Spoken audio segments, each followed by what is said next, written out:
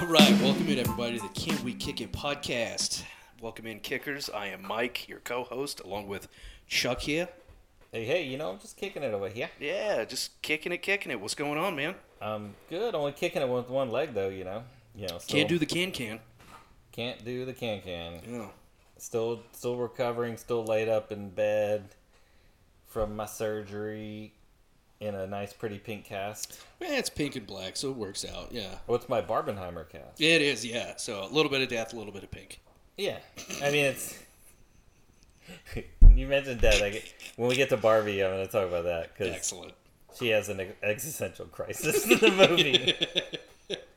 Oh, you're fine.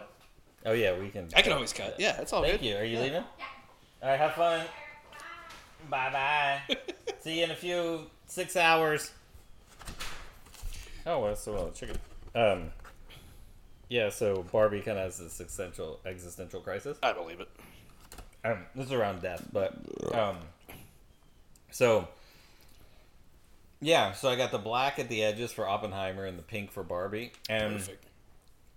ventured out of the house twice this weekend over Labor Day, and Friday was to go to Oppenheimer, and Monday was to go to Barbie. Nice. So Friday night movies at the Cinemark, and then holiday afternoon at the Cinemark. Nice. Was it packed?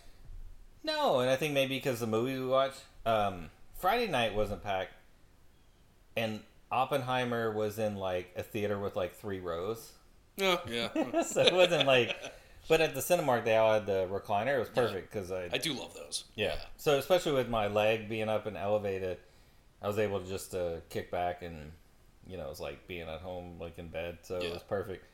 And then Monday was super crowded, not in Barbie, but at the theater, like, because Friday night we went, like, got there like 5 minutes before the previews were starting, and there was no one in line for popcorn and such. And when we went Monday afternoon, there was like 45 to 100 people in line for the snacks. Dang. But there was, Barbie, there was like 20 people in there. But that and Oppenheimer are like the 2 oldest movies there. Yeah, so. that's true. Yeah, it is Labor Day, and it's a big like family movie Yeah. day. I don't know what's out, to be honest with you, other than those. But Yeah, I looked at all the slate. I'm like, what? And they're like, oh, there's a Gran Turismo movie. Oh, yeah, There's that is Equalizer 3. There's yeah, that's a big one. But the preview part was good because there's a movie called Dumb Money coming out about the GameStop thing. And Seth Rogen's in it, and Nick Offerman. Oh, shit. And Pete Davidson. Like, we saw the trailer was before Barbie and Oppenheimer. Wow. Really pushing it. Yeah. Nice. I haven't heard about it, other than what you told me, yeah. Yeah. I haven't seen any adverts or anything on it anywhere. Yeah, they're trying to keep it hush-hush. Yeah. Well, so the corporate hedge fund managers don't shut it down. For sure. Power to the people. Yeah. But yeah, so pretty laid back. Had some friends came by. Had a little cast signing party. Nice. I am going to sign it before I leave. It's going to say, get better soon, Mr. Gamby. It's in Mid-Century Sea Ranch. Principal Gamby. Yeah, well, that's what friend wrote. Judy Gemstone was here. And so then good. I kept saying, why don't you write, like, yearbook things, like, best of luck in college, or, like, have a great senior year. It's been a wild ride. Yeah. Put something stupid on there. Yeah. And, of course, one of my Bob, my British friend, wrote Willy Bum Tit on the back of it. So good. And so, thankfully, this one will be cut off next week, and then a new cast put Before on. you go back to the office. Yeah. Yeah. That's a whole other story. How was your holiday extended weekend? Dude, it was great. Took Friday off, had Monday off. Ooh, look at that. Yeah, nice 4-day weekend. But, dude, it was college football. It was the first major weekend of college football. And I did that. So, like, Friday night, there was a game. I can't remember. It was, like, Nebraska, Minnesota or something. I can't remember. And then Saturday, we went down to my parents', and it was just all-day football. We got there at, like, 11, and we didn't leave till, like, 10 o'clock at night watching the big games. Like, wow. LSU, Florida State. Or was that Sunday? That was Sunday. That was Sunday. Yeah, but watch, A&M played New Mexico, and Alabama played just Middle Tennessee, who were cupcake games. But the big games I wanted to watch were really good. And, of course, I'm going to do a 2-minute, monologue on Colorado TCU. Dude, people are giving Colorado. You watch the game, I'm pretty sure. Like, people They are were texting back and forth there. Yeah, that's right. Like, people are giving Colorado so much shit. Like, game day, like, of course, it's all, like, narrative, right? It's all to start a conversation. But, like, nobody was giving them any credit to beat TCU. And I'm not saying I thought they would beat TCU, but the spread was, like, 22.5 points. That's outrageous. And everybody was like, oh, there's no way they're going to beat them. And, yeah, they beat them, which was great. I wish I'd put money on it. But Deion Sanders is doing something, like, very radical versus what's normally been done.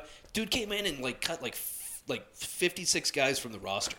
Yeah, he brought in all these transfers. 2/3 of the roster. Yeah, it was insane, and he brought in his own guys, and like I think people are crazy, like are losing their minds because the transfer portal is like so hot right now. It's almost like Moneyball, like oh you're playing like the stats game, and it's like yeah he's playing the game different than the rest of you fuckers have ever played it for like the last 100 years. So like the fact that they give him no credit is ridiculous, and now everybody's on the fucking bandwagon. Yeah, but before we get into the TV shows, yeah. As mentioned, I watched Barbie and Oppenheimer this weekend. Barbenheimer. Both were awesome. Like Oppenheimer, I did You did text me immediately after Oppenheimer. You were like losing your shit. You know, after we walked out of there, and was like we're just amazed. It was like one of the heaviest. I didn't pick up my phone for 3 hours, which for me is kind of crazy because usually I'm looking at my phone every like few minutes, but I was so engaged. And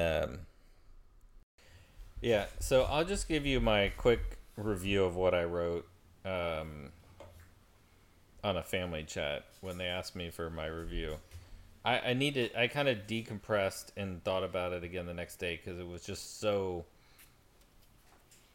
I'd mentioned to you I started clapping at the end and like, it was brilliant. But I'm glad we're so alike because I do that. I embarrass Jackie every time I do it. I got the whole theater going at Oppenheimer. It was funny because both movies, like Barbie and Oppenheimer, we both Blanc and I cried this weekend. Oh my.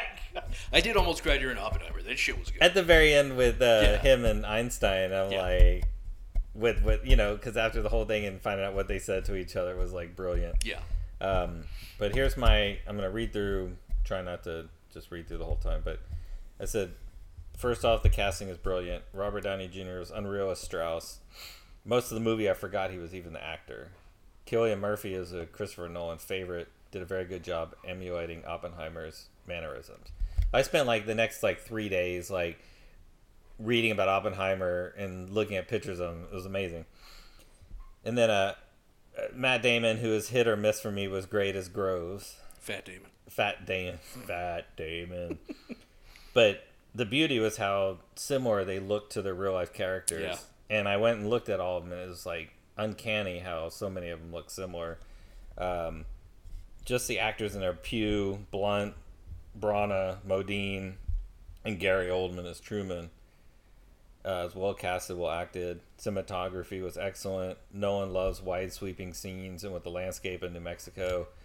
That was so good. In the beginning, his movement around Europe was breathtaking. I love the way Nolan tells a story. He took what most people would have told in a linear way and used the Strauss confirmation hearing as a cornerstone to tell the story from. Not sure if everyone noticed, but when the screen was in color, it was Oppenheimer's story, and when it was black and white, it was a neutral or third-party perspective. The history of Oppenheimer's story is such a paradox of emotions. To be so brilliant and pursue the unknown questions of the universe, while at the same time developing something that can bring ultimate destruction, is for me an unfathomable burden to bear. It's such an unbelievable time in history where fascism was such a huge threat. With what Hitler did, it was hard to judge the ultimate actions that they were taking. It's such a sad thing that such a destructive weapon was used. I'm sure Oppenheimer struggled with the magnitude of what he accomplished. I was completely engrossed the entire time and didn't even look at my phone once for the 3 hours. So it was just that whole night. I don't even think Blanc and I talked to each other. We're just thinking about the magnitude. You're in deep. Yeah. You watch Oppenheimer, you're in deep. It was the deepest film that I've ever watched. Yeah. It was just so. It was nuts. Because there's never been a nuclear weapon used since. No. There's been testing. There's never been used on people. Yeah. And like, dude. Yeah. Didn't know. I guess I didn't know Gary Oldman coming in was Truman. And I didn't know until afterwards. Get that crybaby scientist out of here. I was like, dude, what? Like that, and that actually like supposedly happened. Well, yeah, no, they did. He said a different. Yeah, he said a different word, but it was almost similar. Yeah. But Blanca's cousin had said, because he had mentioned that they didn't mention McCarthy or Hoover very much, but because adding them in the mix would have been a 4-hour movie. But it was actually Truman who signed the executive order in 1947 requiring all federal civil service employees to be screened for loyalty, which gave McCarthy his opening. So I thought that was like, I mean, that was that, you know, you just think of McCarthy with the Red Scare and all that, and then you realize like Truman kickstarted it, right? Yeah. And you see like, you know, even that, like, he's like, I want no sissy boy, we're gonna bomb everybody, right? Yeah. Who do you think them people over there think about when they think about Hiroshima and Nagasaki? Yeah. Not you. I was like, Jesus, dude, yeah. Yeah, and it's like, but it's almost like, they built the bomb, right? Yeah. So like, you know, you think of scientists that do the research and come up with the technology and the theoretical physics and quantum mechanics, and then someone else builds it. But like, I mean, he was like head of the Manhattan Project, and head of it's just, and then Robert Downey Jr. like, dude, it's straws. And that's so good. It was so like, dude, I think when they said like a young senator from Massachusetts voted against, she was like Kennedy, and I'm like,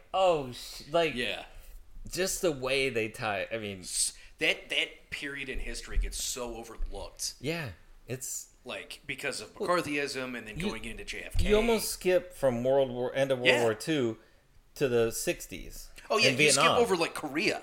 Like Korea gets so brushed under the rug. That whole 50s, 60s era. Yeah. It just becomes generalized. Like 50s is like mid-century modern furniture, TV, housewives, vacuuming, and then 60s like peace and love, hippie culture, and then 70s that continues, and then Vietnam, and then disco, and then, you know, like it almost all gets kind of just rolled up. Yeah. Like, but it's so.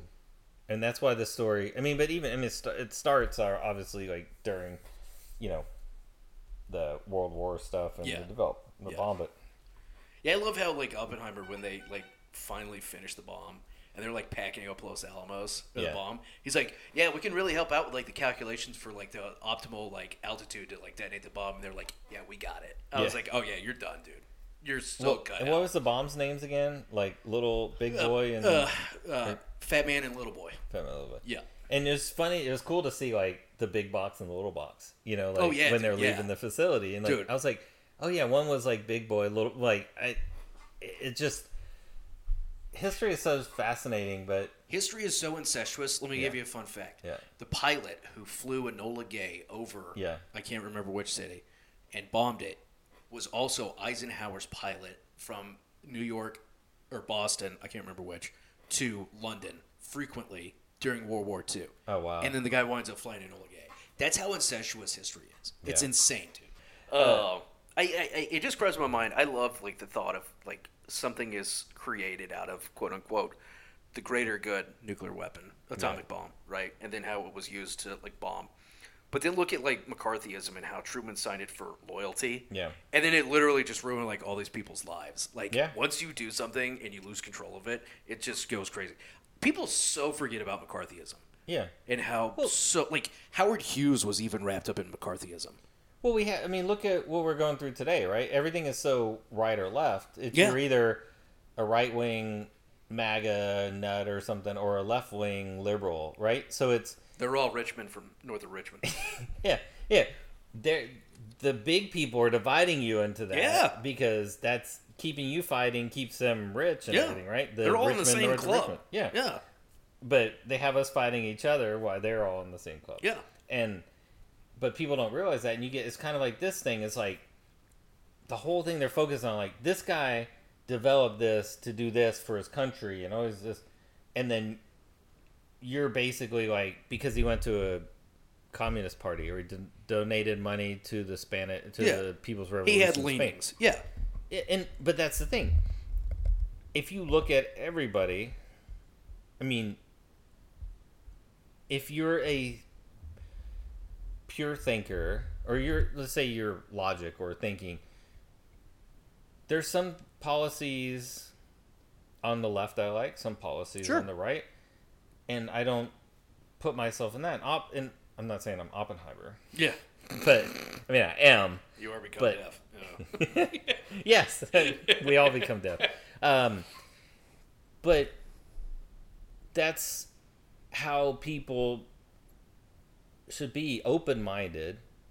But Barbie was amazing as well. Yeah. Like, haven't seen it yet. It's two just dichotomy, exact opposite movies.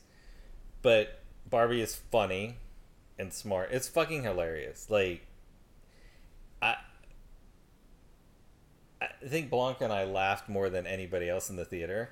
I mean, it was funny because there was a lot of, there's like moms and daughters and stuff in there, like little kids, and I'm like, we're watching the movie, we're going like, should little kids be in here? So like, it's a little highbrow. Yeah, it's like, I mean, there's a lot. I mean, a lot of kids stuff has these innuendos, so parents can understand. Yeah, If parents so can get a laugh. Yeah, so parents can have a laugh. Yeah, this was more of like an adult movie, and of course, there's a lot of people with pink and all that. Of course, had my pink cast on, so yeah, it worked out well. But it was a pretty divisive movie in a lot of aspects because, like, the right was picking up on it's like kind of like this feminist tale, and but the funniest part of the whole movie is basically like, I mean, the whole thing's funny, but they're in Barbie land, and then there's the real world. Yeah. And so basically someone's playing with Barbie in real life that's sad, and it's making classic Barbie and Barbie land like have thoughts of death, and she's going through this existential crisis. It's Jesus. Like, the story is fucking wild. That's nuts. So she has to travel to the real world, and it's like, has to take a Barbie car, then a Barbie boat, then a Barbie rocket ship, and all like the things that she has. So she gets to the real world, and Ken is there, and like, so they're going around, and like they're in like Century City in like Los Angeles or somewhere in California, like in Los Angeles. And so they're walking around, and like he just sees there's just guys everywhere, because in Barbie Land, like, he's like pines for Barbie the whole time, and like every night's girls' night, and then he goes home, and so he's flung around the world, and it's all guys. It's like men talking to each other, men working out with each other, like at a gym, like, yeah, bro, like men giving out a Hummer, and he's like he's so confused. And then he comes back, then like he's like gets book, like they go to the school for some reason, and he goes in the library and gets books about horses and trucks and all this stuff. Oh my god. Oh. He's like asking men, like, hey, can I have a job as like CEO? Like, I'm a man, right? Yeah. And so he learns like about how men rule the world in the real world. And he goes back to Barbie Land, and fucking like it's like Barbie's still stuck there, but he gets back. And when Barbie goes back, it's now Ken World. Awesome. And it's just hilarious. Like, dude's like, he's got horse, like, all the TVs have horses just galloping. He's got a Hummer, and he's like got this big mink coat with it like chains on, and he's like, hey babe, like, dude, this shit is hilarious. And it's like this whole war of, it kind of like, the message to me was like, it should be a balance, right? Yeah, I mean, it's tilting one. In Barbie world, it's all women. In the real world, it's been more a male-dominated thing. But it was like, Will Ferrell is like the head of Mattel. Oh, of course, dude. It's so hilarious, I mean, it's like, especially like when it comes out, like at home. Oh yeah, when it hits Max, I'll watch it. You gotta watch it. Yeah, I'll watch it. It's the funniest shit you'll ever see. It's so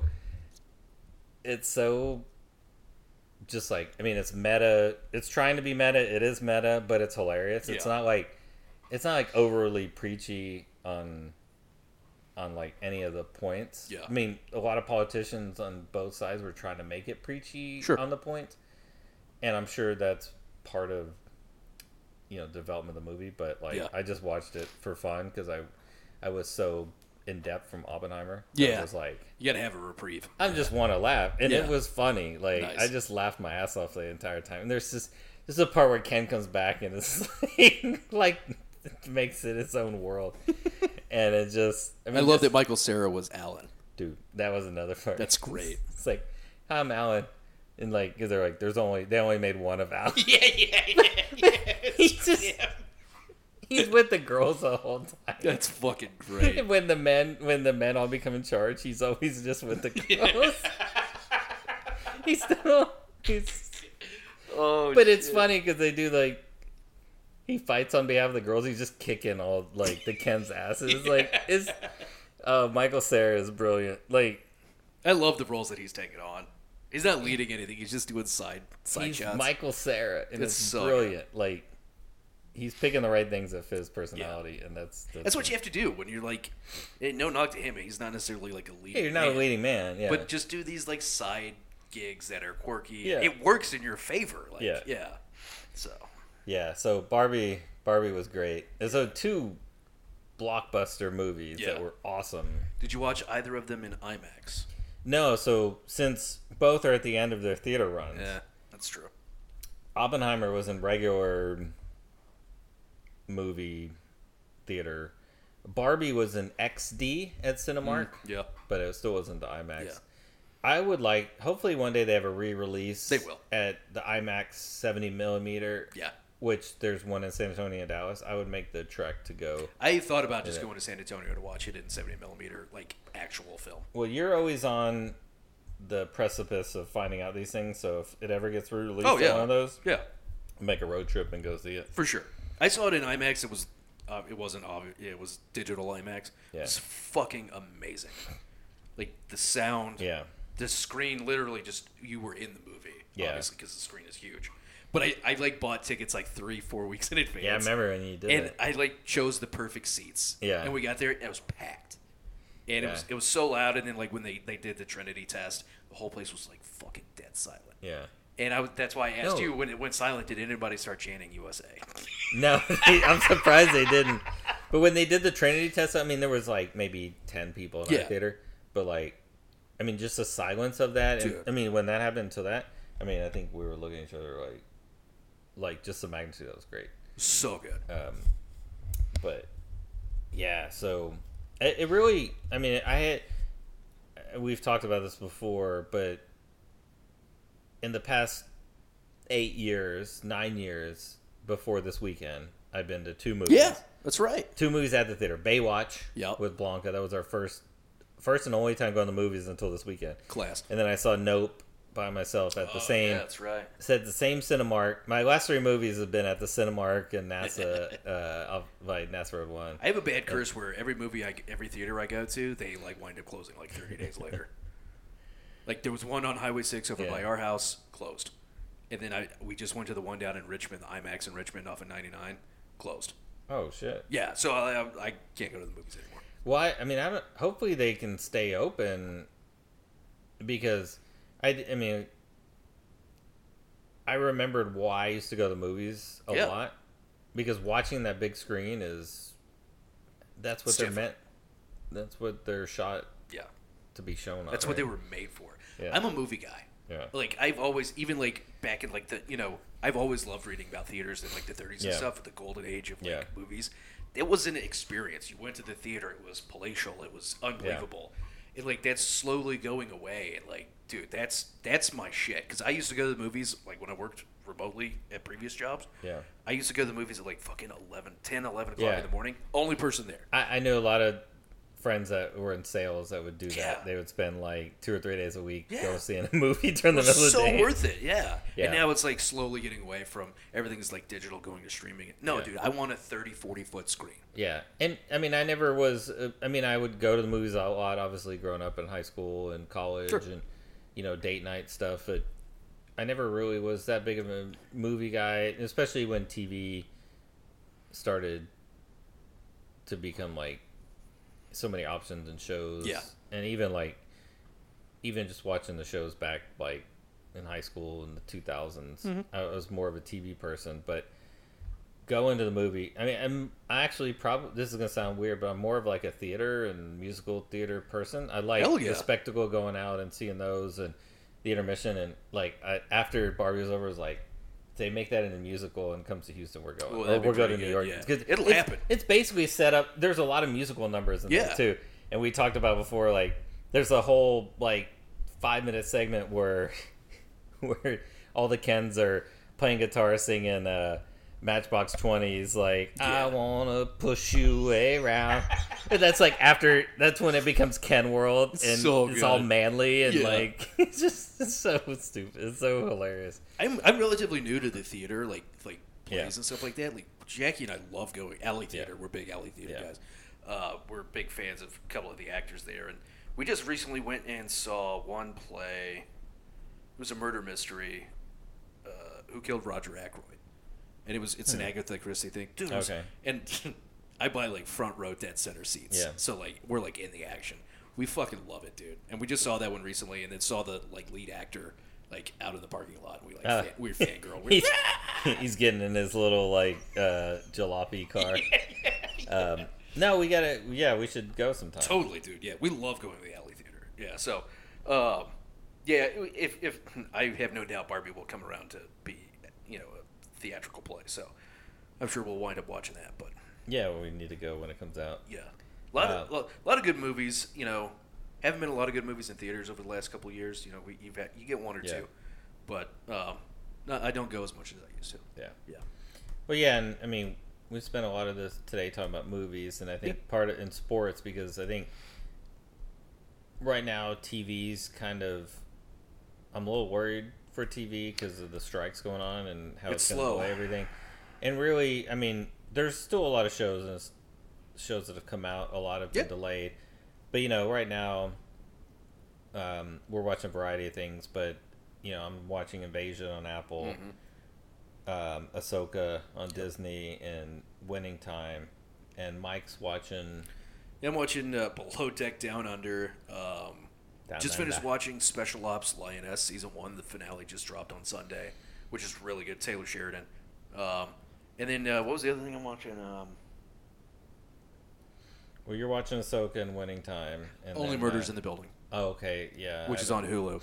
Is that week to week? It's week to week, okay. Yeah. It's every Tuesday, I think. So good, dude. Meryl Streep's in it, and, of course, Jackie just watched. So Martin Short and Steve Martin, obviously, are, like, comedic duos from Three Amigos. Jackie had never seen, like, Father of the Bride, and so I just made her watch it the other night, dude. Mm-hmm. And Martin Short is just off the leash. It's so funny. He went through a period where he was in so many things and was really good in everything. Yeah. And, like, we're going to do a special podcast about Arrested Development, but there's like, a couple episode run where he plays Uncle... But he's got, like, muscle. It's like, he gets carried around by a bodyguard. Miss Leg Day. Yeah, he's so good. He's so funny.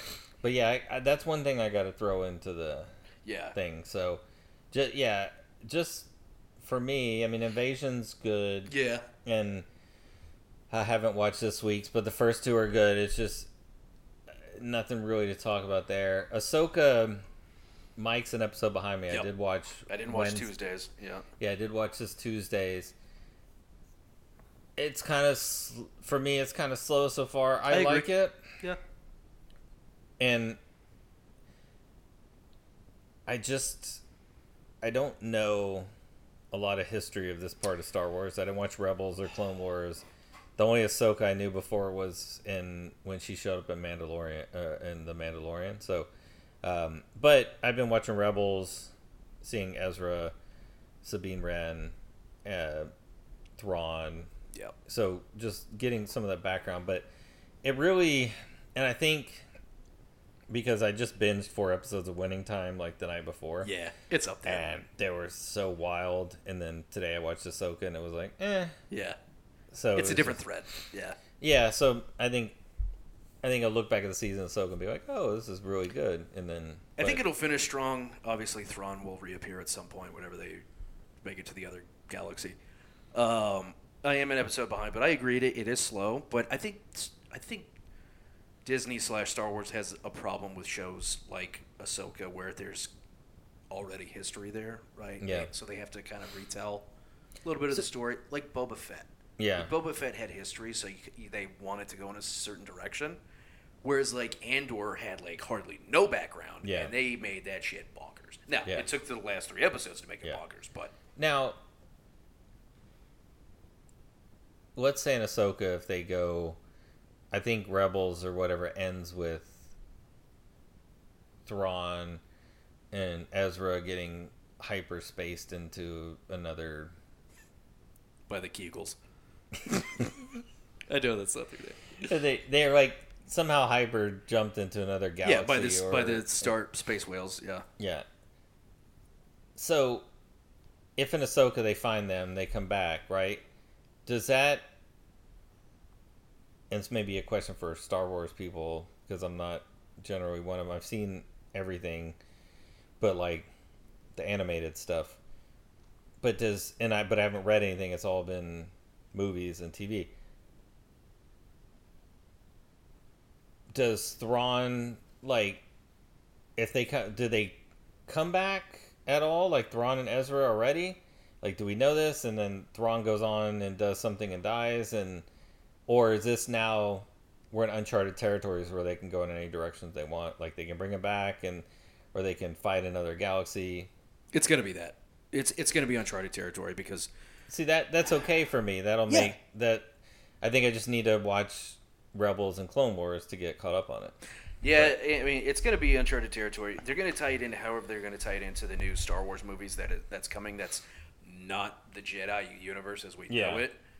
It'll be whatever other galaxy it is. I don't know how it's going to transition to that, but I have a feeling like they're going to wind up going back to whatever galaxy it was that they were in. Yeah. But it doesn't tie into the Force Awakens and the Last Skywalker, whatever it was. I can't remember the name of those movies. It doesn't tie into that, at least as far as we know, because Palpatine comes back in the last one, and they have to fight him, and there's all this cloning and stuff, which ties in more to Mandalorian and Moff Gideon than it does to Ahsoka. And I think that's where this is diverging, because now we're talking about different galaxies, and now we're talking about a whole different ball of wax. And the space witches, whatever that chick is, and like the ancient civilization that traveled to this galaxy at one point and whatever. Yeah. That's where it's starting to lose me because they're changing Star Wars lore as we know it because they have a direction that they want to take future franchises into. Yeah. I don't know it, but that's how I see it as being. Well, and that's what I asked my friend Bob why Morgan Elsbeth has a penis tattoo on her head. Dude, for real. Yeah. And he said that is part of her, like how Ahsoka has the markings, and that's part of her, whatever witches of Eastwick they are, whatever her, like it's like birthmark or skin or skin's skin markings, right? Yeah, so I was like, okay, so that's a part of their thing. But so I mean, I'm glad like they can take it in a direction they want. I mean, I think Dave Filoni and Jon Favreau and all the people doing. I think when they get out of Jon Favreau's way, man, he just knows how to make it. Yeah.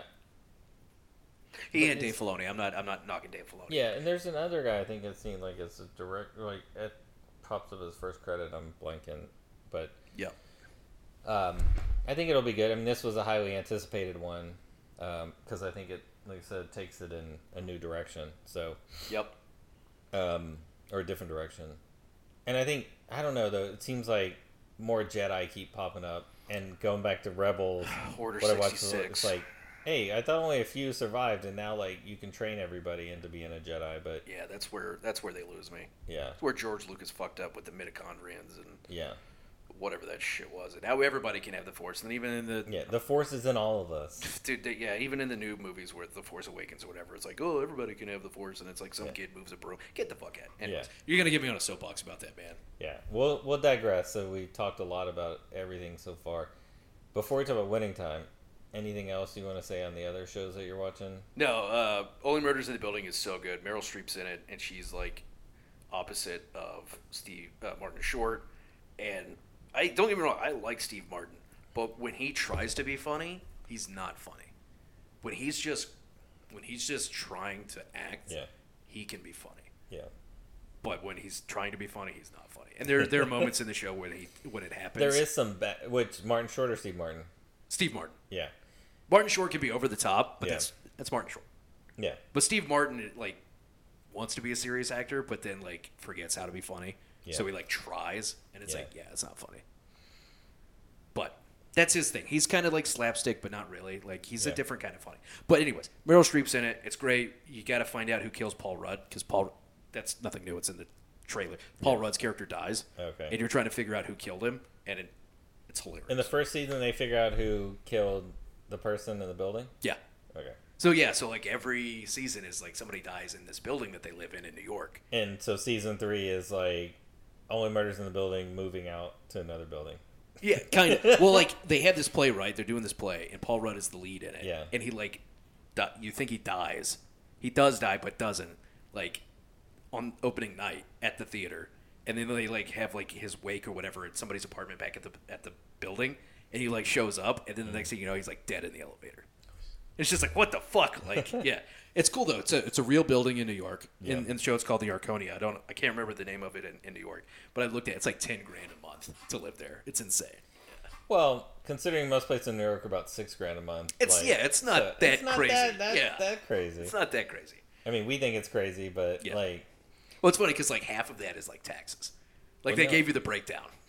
No, but I have a family member that they live in Jersey City, $6,500 a month. That's insane. But they're right on the river. Yeah, that's and high-rise apartment with a roof, pool, and shit like that. That's pretty dope. But yeah, it's really nice. But yeah, it's you think about it here. I mean, I remember oh man, $6,500 a month. $1,500 a month. Oh shit, I can't afford that apartment. $6,500 a month in Houston, you can have a fucking mansion.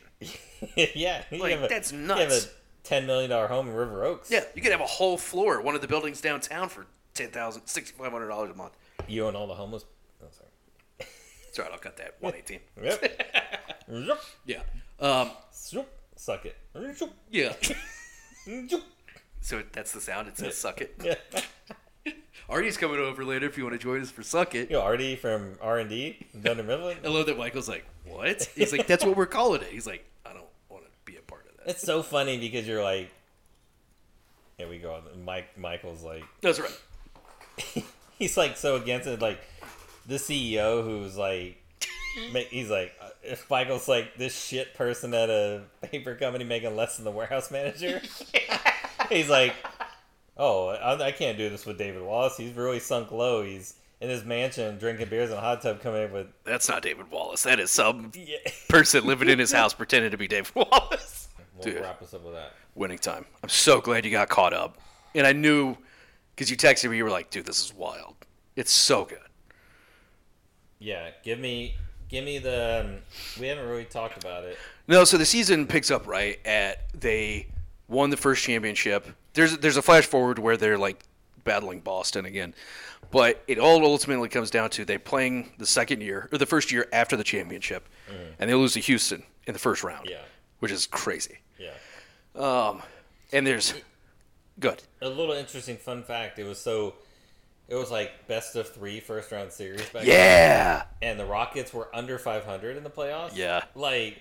It's just... It's insane. I mean, I guess the East, typically in the NBA, has had, in recent years, under 500 teams make the playoffs. Yeah. But, I mean, there's a lot more teams now than there were in 1981. True, back then, So good. But, yeah, no, I love it because it's all about, the egos and, the coaches, think that they're the sole reason. Jason Segel and Adrian Brody are the sole reason, for them winning the championship, and the players think the exact same thing. And you got Magic Johnson, is a partner, quote unquote, of the organization. Buzz sees the future changing, right? So he's I want to lock Magic Johnson in for 25 years at $1 million a year, which in 5 years will be chunk change. Yeah. So he sees the way that basketball is changing more than anybody else. But they're struggling, right? They Magic Johnson, gets hurt. Yeah, gets hurt. That's right, his knee. And so in order to make up for him getting hurt, they come up with, quote unquote, the system, which is the unsexiest name ever. And it's all about them running to their highest probability spot of making a shot, right? And it's very systematic, and there's no improvisation, there's no freestyling, there's none of that. It's the spot. It's a quick shot, right? You know. Yeah, it's high possession, high scoring potentially, and it's great for like Kareem, right? Who's very systematic and obviously fits his personality to a T for the most part. Yeah. And then like Magic comes back and doesn't fit in at all, and he's having major classes with Paul Westhead, Jason Segel. Meanwhile, like Bus has met like his former fling, Honey, yeah, and he's like a changed man, and now she's like engrossing into his life, and his kids like, at least Jeannie doesn't like her, and like she takes over like game night and plays the top hat, which is Jeannie, blah blah blah. It's like all like stepmotherish. Oh yeah, like his son is dating like the tennis player, and she like trades her. Like Jeannie is like the owner of the tennis. Yeah. And what was really cool with the whole this season is he starts giving his kids more responsibility. Yeah. And letting them like, Jeannie, you can buy a tennis franchise. Yeah. And they play in the forum. And it's all to increase their credit line, right? Like the more franchises we have, the more credit line we have. It's such a crazy concept. Yeah, and I think it kind of started. It seemingly started like the whole now. You have like Fenway Sports, so like Liverpool and and then like the Glazers owning Tampa, and even Fenway has NASCAR racing team. Yeah, Fenway. Roush Fenway. Yeah. So but he seemed, because you mentioned it, he seemed to recognize that it was a players' league. It was starting to become a players' league almost because of him and the way he handled Magic Johnson. Yeah, and. Jason Segel is fantastic in his run, crushing it. Comes to an end in the fifth episode, and like the Pat Riley as we know it starts to come into focus. Yeah, and it's so the cinematography is awesome. Yeah. The way it's shot is great. The story is great. And, like, I could give two shits about the Lakers. Same here. But I'm so engrossed in what's going on. Because it's a good story that's well told. Yeah. And whether or not how true it is, it's just a great story. They take a lot of liberties, right? And I was reading today that Larry Bird's dad killed himself while he was in high school. And then the show... he's in college. The show, they show him do it, like... when he comes home, he quits Indiana. Yeah, the Hoosiers, and then comes home and starts working at a restaurant. Okay, and then he ends up going to Indiana State. But and it's the way they shoot the show and the dynamic between Bird and Magic, Kareem and Magic, Bus and Magic, everybody in Magic. Yeah. He had that over the top personality. I mean, he was meant to be a superstar. Yeah. And like, even if you don't like sports shows, it's a great show to watch, because it's really about. I mean, you can Google. Yeah, the history. Yeah. What happens. Yeah. But just the story. And the whole thing, like, I had to check to see if, like, him and Cook ever got married. And they were married with 3 kids. Oh, yeah. The first one. Yeah. And I'm like, the whole first season and a half, they're just talking on the phone while she's in Michigan. With another dude. Yeah. Yeah. And she said the only way she, to theoretically be with him if he was in Michigan. She's not a Hollywood. She's a Lansing gal. Yeah. And it's funny because you don't think, and he's just still doing everybody. Oh, yeah. You don't. Yeah, he went over to Bus's house for like dinner, and he was like, "All right, it's Whores Hour, bring him in." I love whatever actor who plays Red Auerbach is fantastic. Oh, the coach of the Celtics, dude, Michael Chiklis. Oh, that is Chiklis. That's Chiklis, man. Yeah, Chiklis. So good. Chiklis from The Shield. Yeah. Chiclets. He's on the competition committee or something, and they do the salary. Yeah. Like, don't worry, I won't say anything. And then he like walks to the reporters. Yeah. Bring it on over. Yeah. 25 million, 25 years. So crazy. Like... Yeah. And it leaks, and then they get ambushed, and yeah, it obviously like turns the team against Magic. Yeah. But I love the dynamic how like Magic is Magic, right? He's the Wonder Kid. Yeah. Everybody loves him, and then he gets Paul Westhead fired, and everybody's like, "Fuck Magic!" Yeah, it's so crazy how that is in sports. When somebody needs a villain, they find it. But I mean, think back then too. The coaches, the owners, and the team was bigger than the individual. Yeah. Now, we don't think twice if LeBron James goes in and says, "I want this guy fired. And I want to bring on like, my friend Tyrone Lue to coach the team." Or whatever, right? Yeah. We don't think twice about it. No.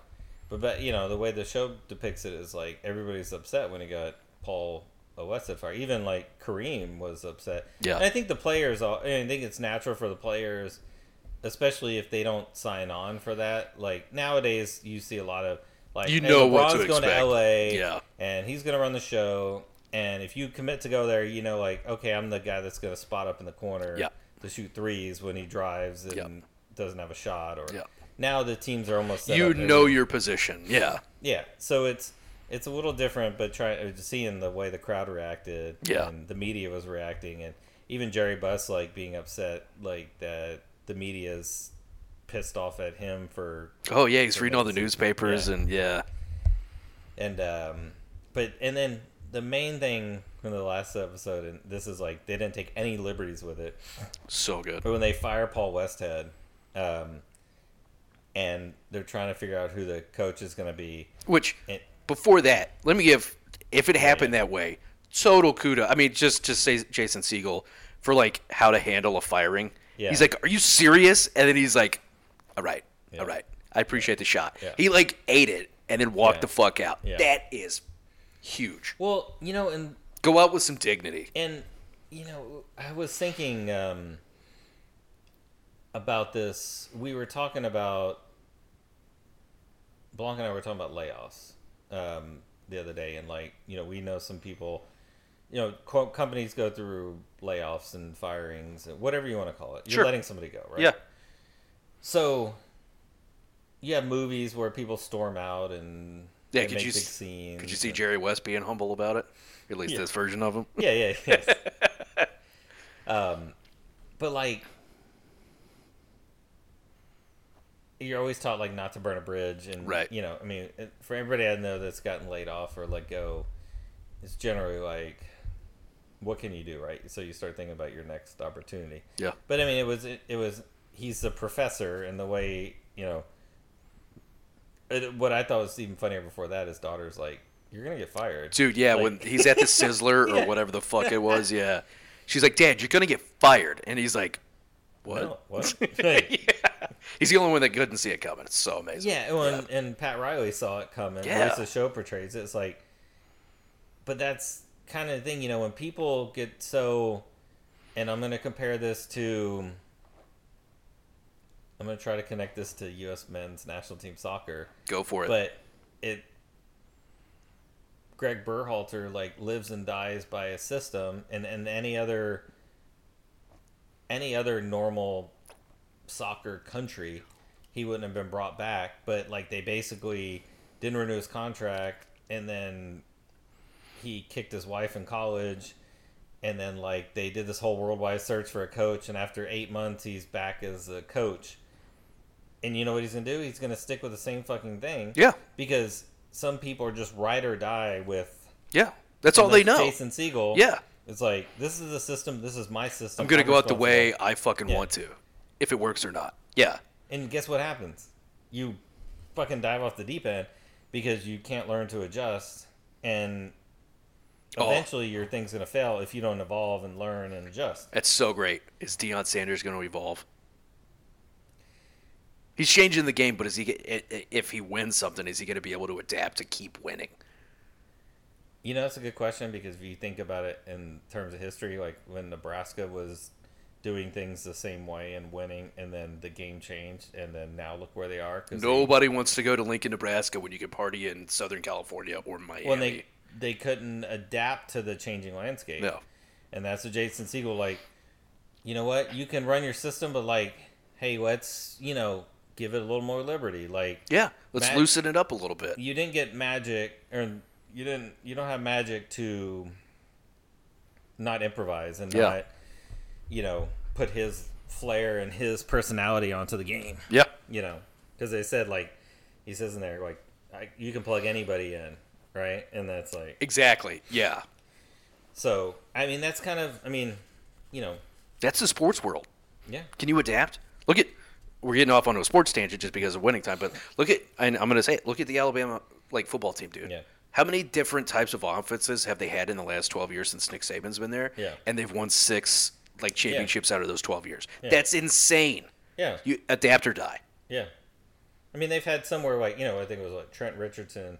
Yeah. They ran the ball a ton. And then they have where they're throwing the ball a ton. Yeah. They got like 3 Jalen Hurts. Yeah. Yeah. So, and then they can. Yeah. And then you got a wide receiver who won the fucking Heisman. Yeah. At Alabama, which is known to be a running school. Yeah. And then when Jalen Hurts got, hurt, and then Tua Tagovailoa, came in. Yeah. And, I mean, it's just like, but you have to constantly be changing and adapting. If you keep doing the same thing, people are going to catch on. Yep. That's right. That's what they eventually figure you out. I like you, but did you hear that, Dabo Sweeney? Yeah. Adapt. Come on, Dabo. I like Dabo, but he's got to figure it out. Anyways. But yeah, and the whole crux of like the show when when Westhead gets fired. Yeah. And basically, Bus wants Jerry West to be the coach. Oh my God, He's it's like, so great. Fuck no. Yeah. Like, hard fucking no. Dude, they make him look like the dumbest, meanest, like... Dude, I love that actor as Jerry West. It's great. Fuck no. Yeah. And it ends up being Bus. They find Riley and they're dragging him down. Ambush the shit out of him. Bill and West and West are like dragging him down. They're doing we got a press conference, and basically Bus's genius idea is to have Jerry West as an offensive coach, and Pat Riley as a defensive coach. Yes, you were saying, right, in terms of like history, how like cinematography and how things are shot. This is one thing that they didn't change like at all. And Mike and I watched the press conference today, and it was exactly the same. Maybe a few words here or there, but it was the same as in the show. And Jerry West didn't know what basically was coming by Bus. Pat Riley had no clue, but it was so funny because Jerry West was like, I'm working for Pat Riley. Yeah, like, is that with or for? He's like, it's with, but for. Yeah. And then, watching that press conference, and then I watched some interviews with Bus afterwards, and basically Bus was saying, well, I told Jerry West that like he was in charge of the team, and then so it was up to him about coaching. And you can see when you see the real Jerry Bus talking to the reporter, and like his eyes are blinking, like he's so pissed off about what happened. Like you gotta find and watch the Reddit clip I sent you. Yeah. Did you watch the whole thing in there? No. So if you watch that, they do the interview. They have a separate interview on the court with Jerry Bus about that. He's like, ultimately Jerry West is responsible, and I left it in his hands. So I mean, he's ultimately responsible, and if he chose Pat Riley as head coach, I'll fully support him. But it's like you could tell he is so pissed off at what transpired. Holy shit! Because he thought he had this genius idea of like, all right, he's going to be the offensive coordinator, defensive coordinator. Like, yeah, dude, that was insane. Yeah. And this happened in real life. He just like went out there and like winged it. Yeah. That's crazy. But then it's funny when Pat Riley's like, we're going to wing it, like in the first game. Yeah. Oh my God. Yeah. Yeah. And then Pat Riley like basically takes over. But Jerry West is like the hype man. He's like, yeah, get fucking ready. Yeah, like he's talking go. Yeah, he's like talking mad shit in the tunnel, and like Pat Riley's just like, yeah, okay, like good stuff, yeah. And then Pat Riley gets all so he gets like steamrolled, right? Like all the players are coming to him, and they're like, hey, like Magic's not keeping up, or Kareem's blah blah blah blah blah, and he's like finally had enough, and everybody's like talking shit, and then like they're like hanging out in the locker room, and he like almost puts his fist through that chalkboard. Yeah. And then he's like talking shit about like how like Cooper's a ball hog or whatever, and oh yeah, what do you got to cry about? You fucking suck too. And then like Magic is smiling. He's like, yeah, don't show me those fucking teeth. Like this isn't funny. Like you fucking suck too. Yeah. And then he's like, yeah, this is what brings the team down. Is like we're fighting with each other, right? But you got to be like this. And he's got like his cigarette in between his fingers, and he's just clenching his fist as hard as he can.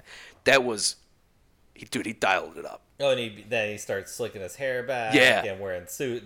He's like Armani, yeah. I love like the commentators like, oh, you know it's the Lakers when even the coach is leading man handsome. When this season we get like Jack Nicholson, we get like all the actors and actresses like in there, and it's Adam McKay, right? Yeah. It's dialed up. Showtime, baby. Yeah. Oh yeah, and like the Forum Club. Like, after games, like, Paul Westhead's walking in there, like, big dick swinging it. Like, dude, that was hilarious. Yeah, his head gets so big whenever, when his system is working. Yeah. Even though they're squeaking by teams they should be. But, yeah, the one scene where he's in the Forum Club, and he's dancing with girls and talking, and then he's, like, showing his wedding ring. Sorry, ladies. Yeah, sorry, ladies. Like, Jason Segel is... He was meant for that part. It was so good. Yeah. Yeah. The casting has been unbelievable. Yeah, and Adrian Brody's meant Pat Riley. He's so good, dude. But I agree. Whatever he was wearing at the press conference was fucking... like that brown sweater vest shit, like, so funny. The outfit is bad in the show, and the outfit in real life is worse. It's worse. Yeah. Dude, it's so funny how that actually, I love when TV shows use the actual, like, dialogue that actually happened. That shit is amazing. When it's like, that actually happened? Yeah, go fucking watch it. Yeah, that's crazy. Such a good show. It's so good. Adrian Brody is crushing it. I can't wait to see how it goes. But yeah, he's just turned into, like, the coach, right? Yeah. And I think he even told, like, didn't he tell Jerry West? He was like, it's my fucking team. Yeah. And then, like, when he was talking to Jerry Buss, he was like, yeah, I want to be the coach. So, good stuff. It's I can't wait to see the next episode. But Boston lost to Philadelphia. And then, like, Boston is, like, the crowd is chanting, like, beat L.A. Yeah. And they're all watching it on TV. And then they look up and they like, break the fourth wall. And they're looking at the camera. And they're like, fuck Boston. Yeah. So good. Yeah, that's how it ended, right? Yeah. Yeah, and so, I mean, I went back today or last night after watching, saw who wins the championship, so, like, I already know, but, but it will get, it's so interesting to see how many finals Pat Riley went to. I mean, crazy. I think he went to one or two with the Knicks and the Heat. Yeah. All the ones with the That's Lakers. right, yeah. And then he was in the front office for the Heat. Like, well, when the Heat won with Dwayne Wade, he was the coach. That's right, he was the coach. That's right, yeah. And then he left after that, and Eric Spoelstra, I think, won it. Yeah, that's right. He went to the front office. Yeah. But, yeah, it's... Yeah, he kind of gets overshadowed. It's just, it's early, right, in what I know the Lakers as, right, because of Kobe and Phil Jackson. Yeah. Like, for me, like, Pat Riley, who the fuck was that guy? See, Phil Jackson was the fucking shit. This was me growing up. Exactly. See, so, like, I grew up watching, it was Magic and Bird. Yeah. Like, I had a Magic Bird video game. Like, see, yeah. And then it became, in the 90s, in late 80s and 90s, Jordan when it became Jordan and then Kobe. And, yeah. Now, I appreciate everybody for kicking it with us this week. And tune in. We'll be talking more about Ahsoka and Only Murders in the Building. And obviously Winning Time as that goes along. It just gets better and better. But yeah, tune in. We'll have Arrested Dev best of. We're going to record that soon. So tune in. All the podcast platforms. I'm not going to spell them out. You know them. Check out the website, kickingitmedia.com. Chuck is throwing his review of Barbenheimer up there. And check out our Instagram at Can We Kick It Pod. We're trying to throw up new shows that we're watching, our list of shows that we're currently watching. But yeah, show us to everybody that's looking for a new podcast. As Cousin likes to always say. Mahalo.